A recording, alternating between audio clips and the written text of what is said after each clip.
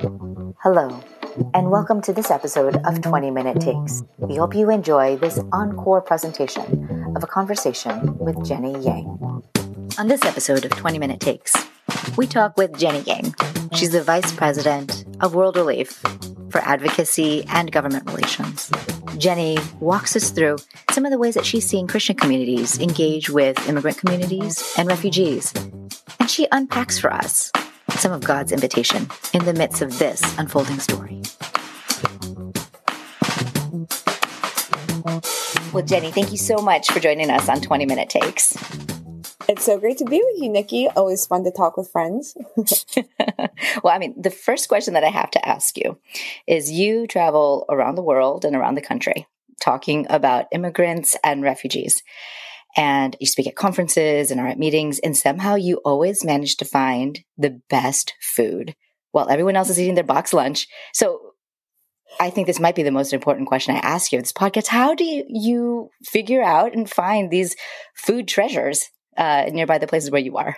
Well, that is a mission I have whenever I travel. Is I actually travel to eat. So I'm a Yelp Elite member. And are you really? Over 800 reviews and counting over like many, many years. And so, but I love to check out small businesses, fun restaurants, hole in the wall places wherever I go. And I've had some amazing food. So if you're ever going to a city where you don't know where to eat, just follow me on Yelp or ask me, message me. I'm like a food evangelist. I will tell you exactly where to go and exactly what to order. But it's funny because I will always try to sneak out and get something good to eat. So, I know I'm not the only one who's noticed this, but Jenny Yang seems to know the best place. And it might be dirt cheap. But it always has something local to the community or some dessert you've never found or something like that. Yes. And I write Yelp reviews, not so much for other people, but for myself, so that if I ever go back to the city and I want good food, I'll remember all the things that I really loved and the places that were really good to eat at. So it's a hobby of mine, I would say. But I grew up, my mom always cooked really well growing up, and my husband and I both really enjoy good food. And so we'll always try to eat good food wherever we are. And my sons, I feel like they're kind of a little like some foodies too, because they appreciate good food. Mini foodies. Fun doing that. Yes. That's so great. Now, is that connected at all to the work that you do with vulnerable communities, with immigrants and refugees? I feel like so much of food is a part of identifying with and demonstrating your culture. And I know, like, at least in the Korean culture, that so much of our conversations and identity is tied to our food, because when you actually look at Korean food, a lot of it is root-based vegetables. It's preserved. And a lot of that was because Koreans had to preserve their food during times of extreme poverty and war. And so kimchi, even though now it's on a lot of menus and a lot of restaurants, back in the day, they preserved cabbage because that was the way that they could eat their vegetables, right? And so I think so much of food is tied to culture. And so I think any community I go to, so much of the flavor for the local community you can understand through food. And so I always think it's a fascinating experience. And there's a lot of cities with diverse communities where you can know that diversity through the food. I love that. It's like what you can learn about Korean culture. And I could just talk about food forever. So I'm so glad you're even asking me about food. This is my favorite topic to talk about. Not ultimate favorite, but one of my top favorites. Well, that's fantastic. I think I too have appreciated kind of the entry into a culture through its food, but also through like how it is that people socialize or connect, like around a table and that sort of thing. Oh, yeah. For sure. I know for a lot of folks, one of the things that's been happening recently is they have had more engagement with Afghan refugees in their communities. And I know that's been part of your story too. Can you tell us a little bit about some of the things that you're discovering as you're welcoming your neighbor into your community? Yeah, well, I think, for example, I live in Baltimore where there's a good refugee community here. And years ago, I volunteered with an Iranian refugee family, and then after that with a Syrian refugee family. And I just started volunteering locally, or I did a volunteer training, I should say, where they were trying to connect us to help set up an apartment for Afghans that are coming in. So just in Baltimore City, we're slotted to receive around 400 Afghan refugees. And so the major need right now is around housing, because a lot of them are living in temporary hotels because they actually have large families many times. So it's hard to find 2, 3, 4 bedrooms just to have whole families actually stay together. So I signed up to actually do an apartment setup. And so I'm hoping to do that in the new year. And once the families probably get out of some of these hotel situations, it'll be easier to be able to interact with them and start trying to serve them in some way. And so we're hoping to do like an apartment setup and things, but it's really challenging because in the United States, we evacuated over 100,000 individuals, but then about 60 to 70,000 of them came to the United States. And so for many weeks, they were at these 8 military bases across the country. And now over the next 3 to 4 months, they're all going to empty out of the bases and go into local communities. And so we're seeing in terms of numbers, us receiving the same number that we received over the past 4 years that are now being resettled over the next 3 to 4 months. And so the impact on local communities is significant. And even in Baltimore, we do not have a lot of affordable housing. And so that's probably the biggest challenge, is just finding housing for a lot of these individuals.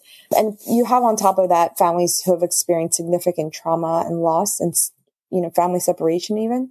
And so they're trying to find housing, jobs, while also dealing with the trauma of having been evacuated and also leaving their families behind. And so there's a lot of, I think, need in the community. But I would also say that the Afghan community that we've been working with have been tremendous leaders in translating and in providing, culturally appropriate clothes and even food. And so I think it's been great to see that community mobilizing. But I think there's continuing need, for more community members and churches to really come in and fill the gap, because there are going to be those needs in the next a few months to come. Oh, that's amazing. I mean, just the concentration of people coming in this short time. Yeah. Is there a particular thing that you think that churches or Christians in the community might be particularly helpful? Maybe something that they might not be thinking of, or? Yeah. Well, it's funny because a lot of churches, because it was such a cultural touch point in our country, I mean, everyone knew and we're pretty much agreeing that we had to do something to evacuate these vulnerable people. And so a lot of them are coming. And I actually, when I was traveling in November, I saw several Afghan families that were trying to navigate flights, and some of them seemed like they were lost in the airport and didn't know which planes to get on. And just like being able to smile at them and try to help them out, like it went a long ways. And I remember when I was leaving the airport, the mom looked over and she just smiled at me. And up until that point, she just was really stressed out because she had 2 young kids with her, and they didn't know where their luggage was coming out. So they were waiting in front of the plane when it was coming out of the baggage claim, and they didn't know where to go for that. So I think just little things like that. And actually when we got there was an older couple that was volunteering and had made signs, and we're going to really help walk with this family through that process. And so I really encourage any church, or yourself individually or your family, to sign up. Just Google Refugee Resettlement Agency in your city and see if there are any agencies that you can partner with. And normally you have to be trained as a volunteer, and then they'll tell you which specific volunteer opportunities that they're looking for. And a lot of agencies even just need donations, because for every refugee family, if you set up an apartment, you're required by the government to provide specific things, so mattresses and, silverware and 4 plates, cups, bowls, brand new sheets, clothing, all of this stuff that is really basic for an apartment setup. We need to provide for every single family. So we've had Amazon wish lists, with people just ordering stuff and just delivering it to our offices, which has been super helpful. And then I would just say just the ongoing relationship building. And in Baltimore, we don't right now have an opportunity to volunteer directly with these families because they're in transitional housing. But eventually, and in many of World Relief's offices, you can have the opportunity to just volunteer. And whether that's picking up at the airport or helping some of these families fill out job applications or helping learn English, these are all needs that a lot of the Afghan families will have. And I would say even for myself, that volunteering with refugees in Baltimore City has really been not just me giving, but me receiving so much, because I've had, again, the best food I've ever had, like cooked for me by this Iranian family that I was becoming friends with, but also just this incredible experience of knowing what their culture was like and what their experiences were like, and how many of them just love their country that they came from, but really could not stay there. And they love America, but they miss so many things about their homes that, for many of us, it's hard to imagine, I think, what that could be like. So, so it's wonderful opportunities of mutuality to both give and receive. Oh, that's fantastic. What are some of the misconceptions, do you think, or misunderstandings that Christians have when they are thinking about immigration or thinking about refugees? Yeah, well, I would say, I think when you actually look at U.S. history, you see that there's the ongoing concerns around refugees and displaced persons oftentimes is around national security and cultural concerns. And so a lot of folks will be really concerned that they weren't properly vetted, when refugees are actually the most highly vetted individuals to come into the United States. They all have a face-to-face interview with the Department of Homeland Security officer, and then have to go through all the biometric screenings and everything that you would anticipate an individual needing to go through to safely come to the U.S. I think another misconception is just, I know when a lot of Syrian refugees were coming into the U.S. 5-6 years ago, there was a huge concern that they were Muslim, and there was a huge backlash that they were going to implement Sharia law and things like that. And it really is unfounded. And I think for a lot of Americans who believe in religious freedom, the opportunity for even Muslim people to worship freely in this country in safety and security shouldn't be exclusive to just Christians. And so I found that fear of Sharia law and of Muslims to be a little bit out of concerning to me. And so that was another concern that I think a lot of people had around specifically Muslim refugees that were coming in. And then I think, a lot of people just have cultural concerns that you have people who look different than you, eat different foods than you, speak a different language, and a fear that that's going to mean that you're displaced or that you're uncomfortable in your own communities. And again, a lot of that fear is unfounded, because when you look at our history, there's been always backlashes against the newcomers, right? So whether it was the Germans or the Irish or the Italians or the Chinese, it just continued in waves. And now the iteration is maybe immigrants from Latin America or from Middle Eastern countries. But we have to recognize that history to remember that we as humans have not changed in how we treat oftentimes people that are different than us. But it doesn't mean that the motives for why they're coming is any different. And many of them are still coming to pursue what our ancestors and our families themselves pursued, albeit it's in a completely different system in a way now. Yeah. So it's just it's always been the reaction that folks who are here have to whoever the latest newcomer is.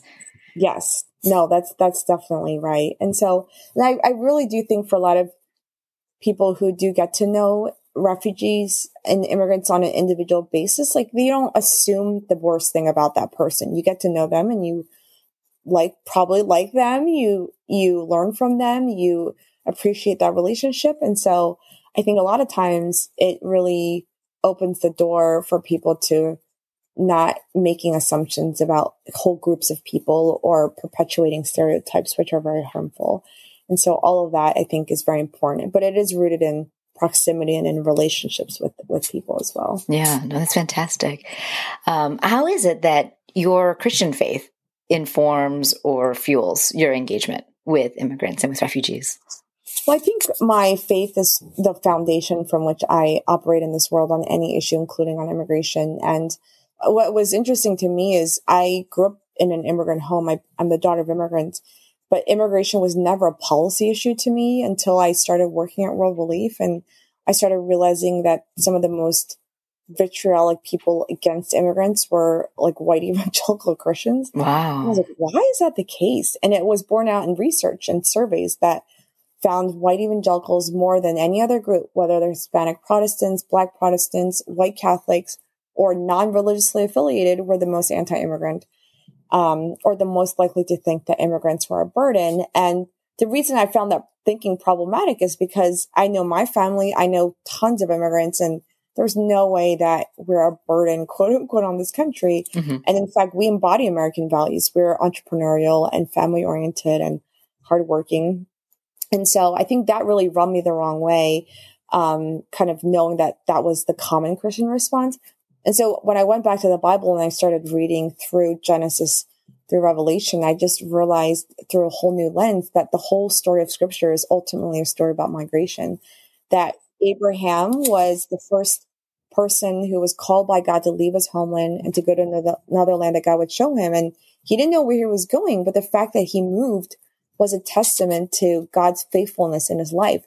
God proved himself to be faithful through Abraham's migration story. The same with Joseph, who was victim of human trafficking, and he was sold into slavery, and God rescuing him was a testament to God's faithfulness in his life. And even Ruth, who was a Moabite woman, a migrant worker who was so good at her job gleaning the produce in the fields that's when Boaz noticed her.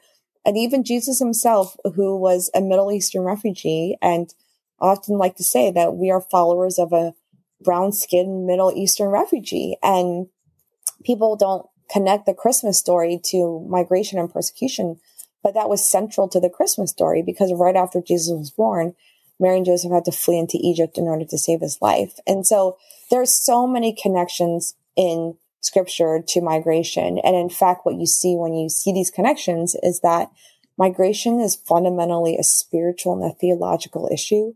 I actually think that God uses the movement of people to accomplish his missional purposes in life. And so when there's communities of people who have never heard about Jesus moving and being scattered to Christian heavy communities, this is an opportunity for us to share the gospel. Or if there's persecuted believers who cannot worship freely in their home countries and are migrating to communities and other countries where they can worship freely, we have an opportunity to receive them and to learn from them about and to be shaped in our discipleship by other believers who are persecuted. And so it's not just an opportunity to share the gospel, but to receive the gospel as well. And that can really only happen through migration.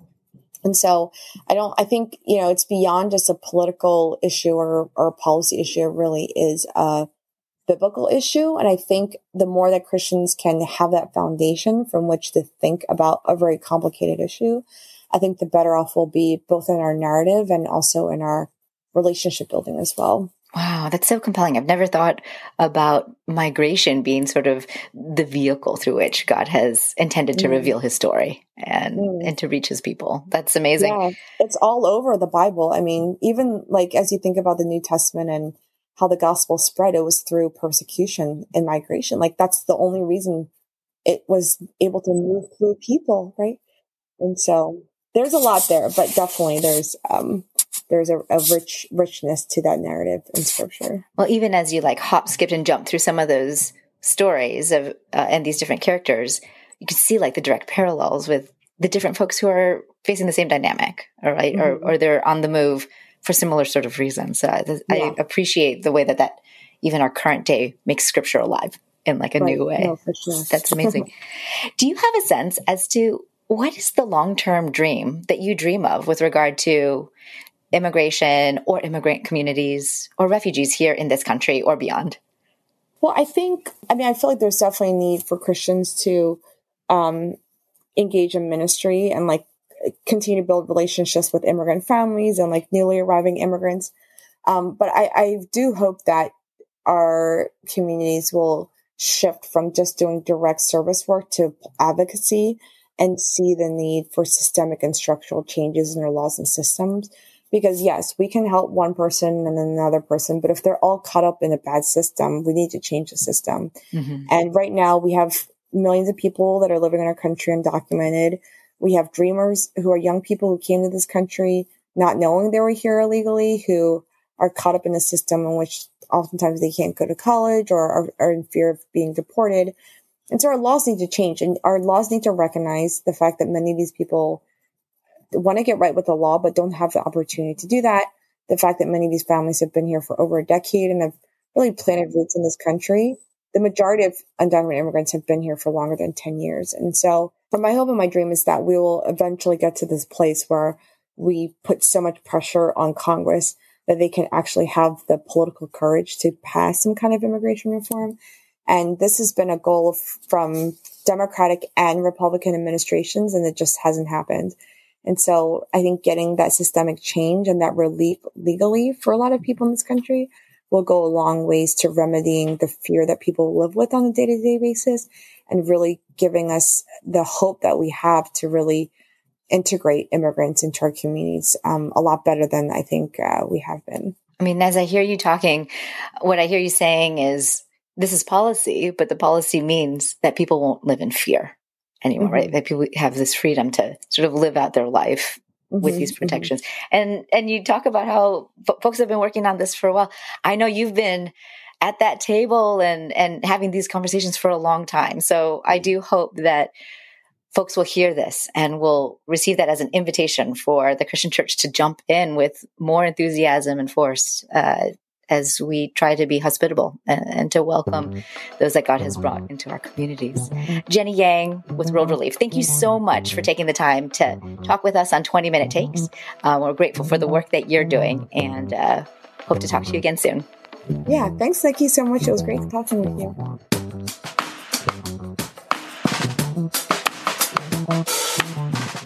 20 Minute Takes is a production of Christians for Social Action. Our music was created by Andre Henry, and our show is produced by David DeLeon. I'm your host, Nikki Toyamasito, and if you want to find out more about our work, visit the website at christiansforsocialaction.org.